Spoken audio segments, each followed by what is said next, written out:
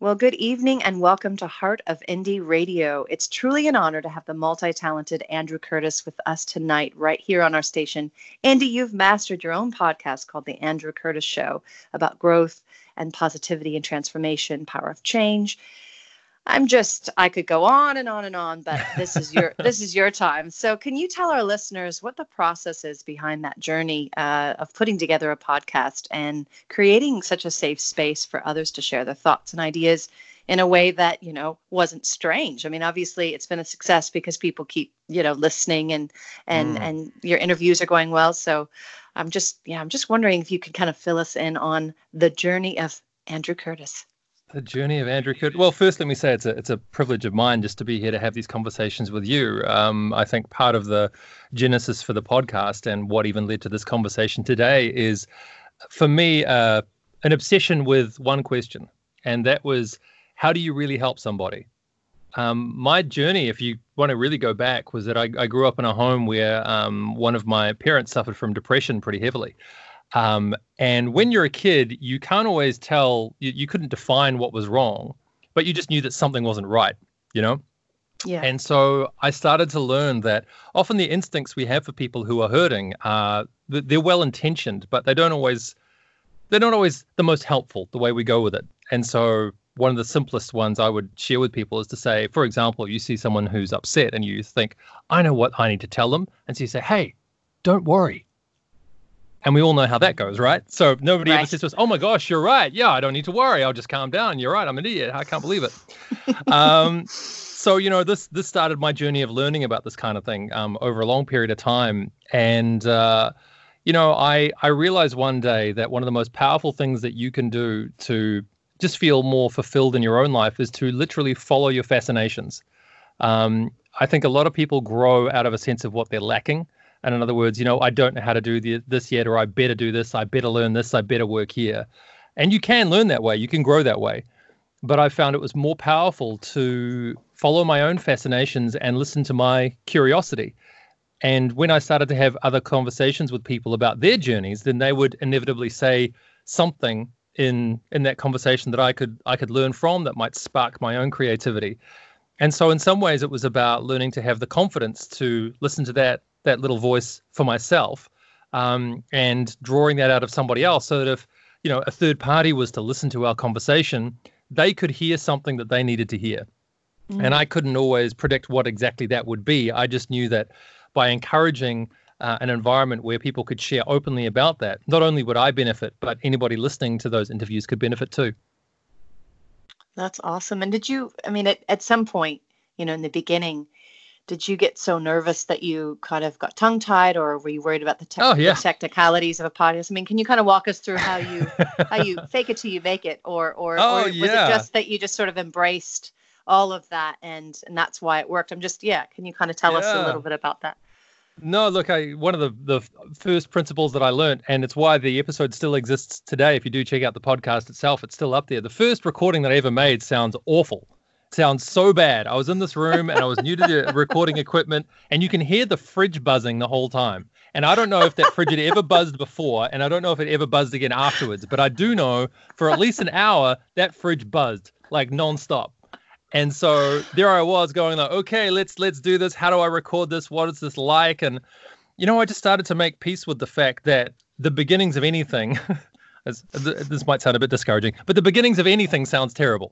Anything you listen to 5 years from now, 10 years from now, you'll be like, oh, I can't believe it did that. But, I noticed by looking at the journeys of, writers and authors and actors and musicians, it doesn't matter who it was, you looked at their first things and it just wasn't very good by their standards, by anybody else's standards. But for me, it was more important to say, can I commit to this process? Is this something that I would be happy to keep doing for a length of time just because I enjoy it for its own sake, not because, somebody else said I should or something like that. And so for me, having that mindset in place just gave me the courage and the confidence, not so much to know that I was going to do something really good, but know that I'd get to something good if I just kept going. Wow. That must have been an incredible time when it clicked, when you were like, okay, this isn't a phase. This isn't just the next thing. This is what I'm called to do. And people are responding. And that must have just been such a motivation for you to Yeah. continue the journey, especially in New Zealand, where a lot of people kind of suppress their feelings. It is a cultural thing, if correct Very me if true. I'm wrong, but it's No, you're right. it takes a lot for you to bring something up, push the envelope, and then get someone to respond, in a way that's recorded. So it's not just in Mm. passing conversation. What did you kind of have any sort of, I don't know, did you come up against anything sort of difficult in that regard when you started? Well, I tell you what you're speaking to actually leads to probably the most powerful principle that I've ever learned.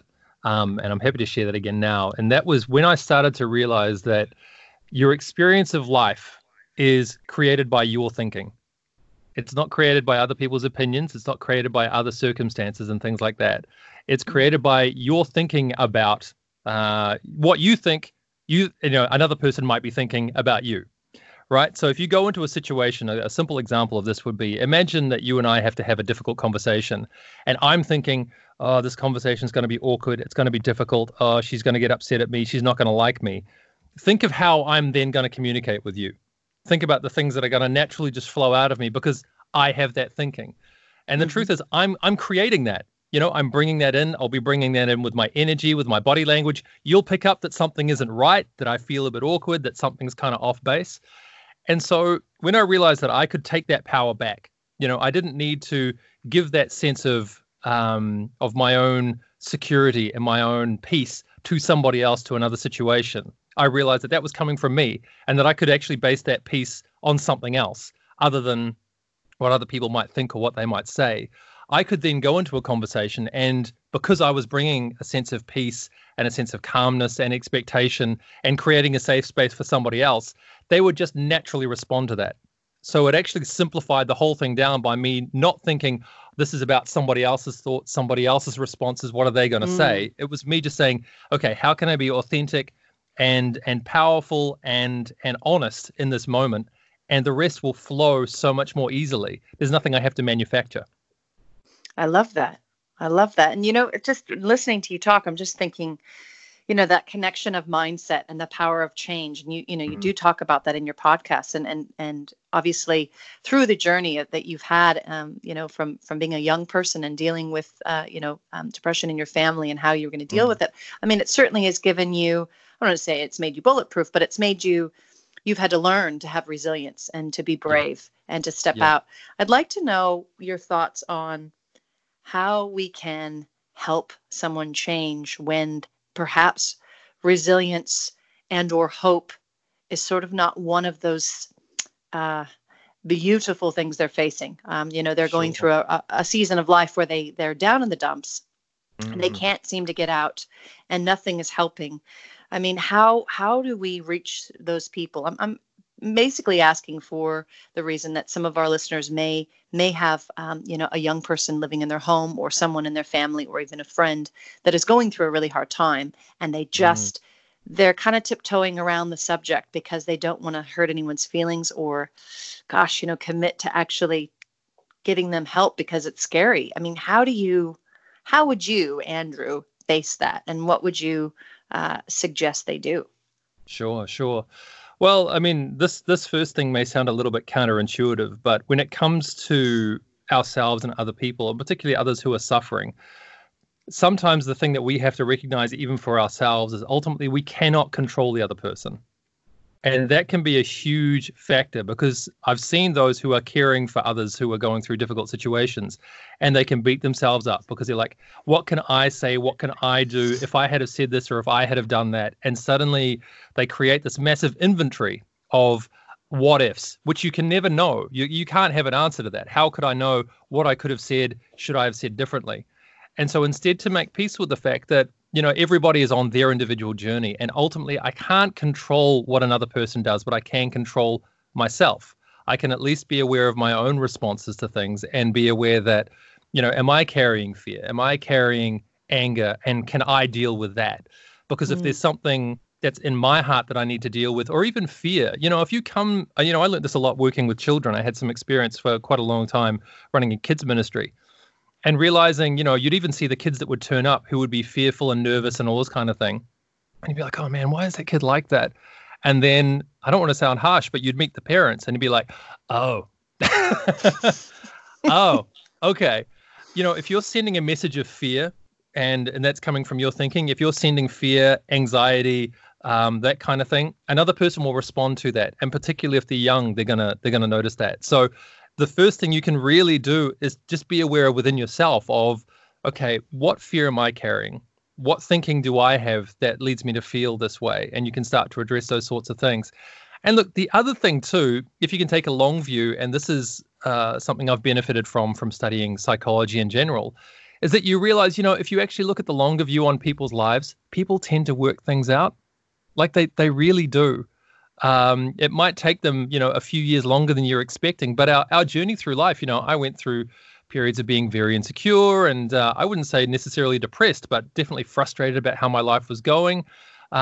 If you look at the life stories, even if you read some biographies of different people, it's amazing how many of the people we most respect, we most admire, have been through seasons where they've had to figure things out.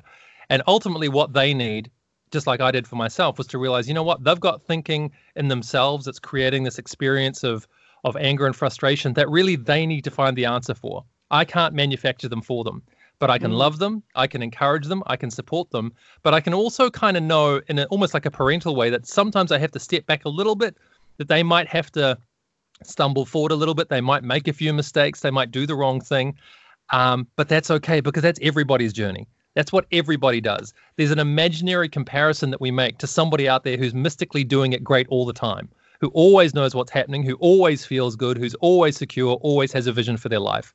There's not a person alive now or has ever been that has had that experience. So we're comparing ourselves to somebody who's never existed. If we can let go of that kind of imaginary comparison point and just recognize I'm on a journey, they're on a journey, let's love one another and have that sense of common humanity about our struggles, it does a lot for us, it does a lot for them as well. Absolutely. And I mean, what you touched on just being that kindness and that human connection. And one of the things that we do at Heart of Indie Radio, one of our many programs is suicide prevention, but also our kindness program where we go into schools and we're educating kids about, about bullying and the effects that it can have on self-esteem and some how-tos about, how we can be kind to one another. I'd like to get your thoughts on how we can encourage young and old, because I think that this is, any type of bullying or meanness is not just with people in school. It can happen at any age, really, and in any culture. I mean, really, it's everywhere, and especially now with people can get on their computers and say things that they would probably never have Sure. the bravery to say to someone's face. So there's an element there now of how do you pull people out of that dark place where they can receive hope when they are getting picked on. It could be online, it could be in the workplace, and they're just in the situation where they have had their power taken away from them. What sort of advice can we give them from your perspective about how we can, just get them out of that place that seems to be hopeless? Sure. Well, I think probably the best thing that I can do in this situation is really just speak to my own experience, because as I've mentioned, one of the things that I've had to accept is that it's the thinking that each individual has that creates their experience. And so for me to say this is what everybody should do is, would probably be overreaching in my case. But look, I certainly went through a long period of time, and people are shocked when I tell them this now. But I was bullied constantly the whole way through school. And then even in college and university here, had that sense of not really fitting in and that sort of thing. And I would say that the solution and the problem are often the same in that it is community. That if you have a person who is in a community that, generally like a school environment, for example, they'll be being, attacked from outside forces. They need some other community that can speak to them and say, hey, no, look, we love you. We believe in you. Find the one thing that maybe that kid's really good at and get them to spend some time on something like that so that at least they can get some little wins for themselves. But look, if I was really to nitpick too, there's one phrase that you mentioned, and I know it was just kind of an aside comment, but that idea of a person having their power taken away from them. this can be a point that people can resist a little bit on, and so I want to acknowledge that. But I do want to also say that nobody takes your power from you. Yeah, you do. You choose to give it away. Yeah, we give it, and we don't always know we've made that choice. Mm-hmm. And I think that's a point that we need to be aware of. We choose to give our sense of power in our life. What do I do with my life? To the opinion of somebody else. It could be a family member. It could just be a general sense of people approving of me and of liking me. Mm-hmm. And I said to a large gathering of people once with, regard to that question, I said, look, how many people would need to approve of you before you approved of yourself? Like, have you actually tried to give it a number? Because people say, oh, just not enough people like me. Say, well, how many would really be enough for you? Let's think about that. Like, really nail it. Would it be 5? Would it be 10? Would it be 1,000? Would it be 10,000? Nobody in the world has 100% approval of who they are. No. There are always going to be people who disagree. And the moment you do that, you realize you're fighting, you're chasing, an imaginary goal. And so instead we say, okay, well, instead of giving that power to somebody else, how can I take that back? How can I find something in myself that, even if it's the expression of a gift or an ability, that starts to reframe that instead of saying, you think of, God bless him, somebody like, say, Justin Bieber, who's had the courage to say, he had millions, literally millions of people who loved him, and it did nothing for him. Yeah. So what do we do instead to say, okay, that means it's not an external thing, it's an internal thing. Totally. And it is the story that you tell yourself. I mean, we started this conversation earlier with, you said we're two people, we're going to have a conversation. And it is sort of what's inside our head.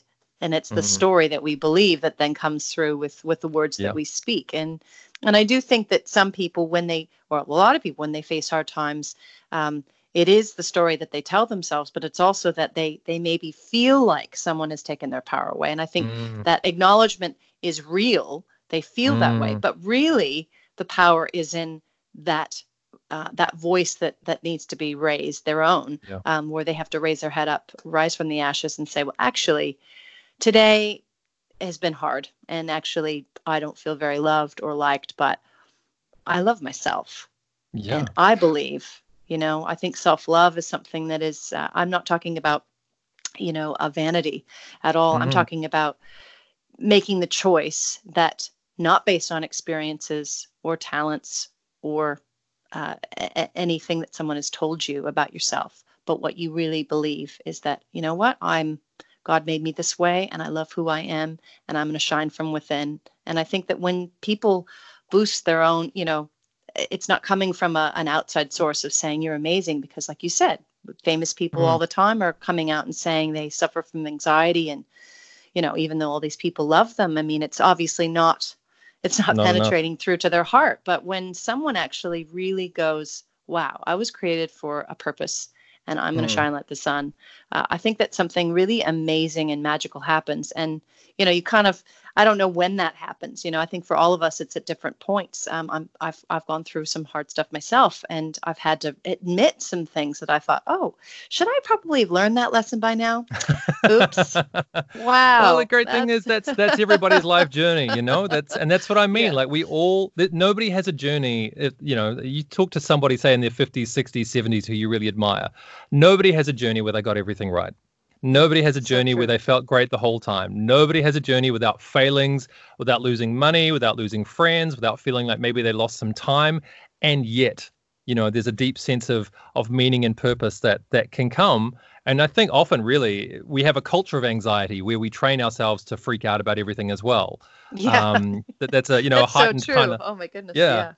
Yeah. And look, one last thing too that I think is important to say too is that when we're speaking about this idea of how do we build up somebody's sense of ourselves, I think one of the truths that I discovered that was quite shocking for me was to realize that actually we find the idea of grace quite offensive, because grace is the good things that you don't deserve. Like, that is my non-theological definition of it. It's the good things that you don't deserve, and to see anything happen in the news where somebody goes through something terrible, I defy you to find somewhere in that article where it won't say something like, they didn't deserve this. They're a good person and they didn't deserve this. And we find that upsetting. But equally, if we see somebody that we don't like, And, if you're listening to this right now, you can probably think of this person like immediately, where they got the promotion before you did. Maybe they got the relationship before you did. They got this experience, this travel experience before you did. And you say, they don't deserve that, right? Mm. Well, the truth Right. is the gospel is all about the good things you don't deserve. And until you can learn to accept for yourself, not just that, yes, there is absolutely a basis for believing in sowing and reaping, do good things, get good things, do bad things, get bad things. But you know what? We didn't need Jesus for that. That already existed before he came along. What he brought was the sense that you can expect good things even though you don't deserve it. He's the ultimate expression of that.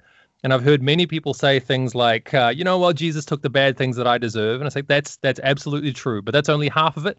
And that will never change your life until you can also say that, yes, he took the bad things that I deserve, but also in the same exchange, I get the good things that he deserved. That will change your life the moment that you can accept that. That's beautiful. I love that. Thank you, Andrew. And My pleasure. what I'd like to do, this is now off the record, so Josh, just hold. Andrew, I'd like to just have a couple of lines where you sort of talk about grace, but if you can do it without, only because I don't know if they'll air it, if it talks about, even though they're Christians that own the station. Oh, sure. They try to be really careful about, because we have lots of people from lots of different walks of life that tune in. So I just want to cover my bases. Yeah, of course. just because it's so true, and I'm like agreeing with it, but I'm just like, oh no. Yeah, of course. So what's anything in 2020, particular that I need to avoid saying, or that you want me to say? Like, what's the? Well, maybe I don't know. I'll let Eddie decide, but maybe just what I can do is without, because obviously the conversation is now on a file. I can't dissect it, but if we can just talk about. I think you started with right before you talked about grace. We were talking about just the power of loving who you are, and you talked about grace being the good things one of those. And I loved that part. I'm just wondering if we can do a line to wrap up that segment in case they need to chop. Oh, sure. Is that okay? Okay. Yeah. All right. So, Josh, in 10.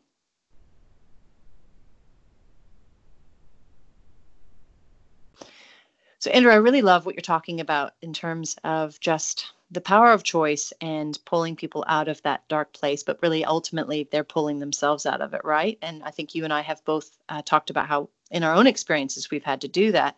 And you've talked about, the grace and how, it's a hard thing to kind of wrap your head around. I mean, is this sort of like a way that we can sort of segue into this place where listeners can have your final thoughts on, how they can kind of face tomorrow with a new perspective? Sure. Look, again, to me, the essence of grace is it's living a life that says that good things can happen to you today, even though you don't deserve them. People who can embrace that can see possibility, can see hope all around them. And nobody's life, if you look at any famous person, nobody's life was transformed by just getting the good things that they deserved. If you read about any athlete, any business person who've done exceptional things, somebody saw something in them and said, you know what, I'm going to believe in you. So the thing is, you can do that for yourself. You can say, you know what, I may not deserve it, but I can still have good things happen to me today. I love that. Oh, goodness, you're so inspiring. No wonder you have your own show. Now, how can our listeners find you on social media? If you could just, give us the links, and also where they can hear your podcast and anything up and coming that you're excited to share with us tonight on the show. Yeah, well, look, I mean, it's all been happening in the last little while. So, yeah, first and foremost, the podcast is, if you either go onto iTunes or onto SoundCloud, search for The Andrew Curtis Show. I'm pretty confident it's the only one. And also on Facebook as well, if you go facebook.com/The Andrew Curtis Show. Now, the thing is, you won't find a lot of posts up there recently because I've also, in the last few months, had a radio show of my own that's debuted in New Zealand on the Life FM network. You can go to lifefm.co.nz. We do a show called The Talk Sessions, which plays in New Zealand on Sunday night between 7 and 9 p.m. But we put up a podcast after that show that you'll be able to find things from there. And then there may be a few other little TV escapades I'm involved in as well. But I guess I'll just have you to watch the space at the moment because that's all still to be confirmed. Awesome. Yes, the ultimate Hollywood answer. I'll get back to you. My people, that's right. My people will call your people. I love it. Well, thank you so much, Andrew, for being a guest on the Eddie and Emmy show right here on Heart of Indie Radio. And thank you, listeners, for tuning in. And be sure to follow Andy's career and all the things he's doing because he's a very inspiring person. So thanks. Well, that's all. Let's get back to the music right here on Heart of Indie Radio.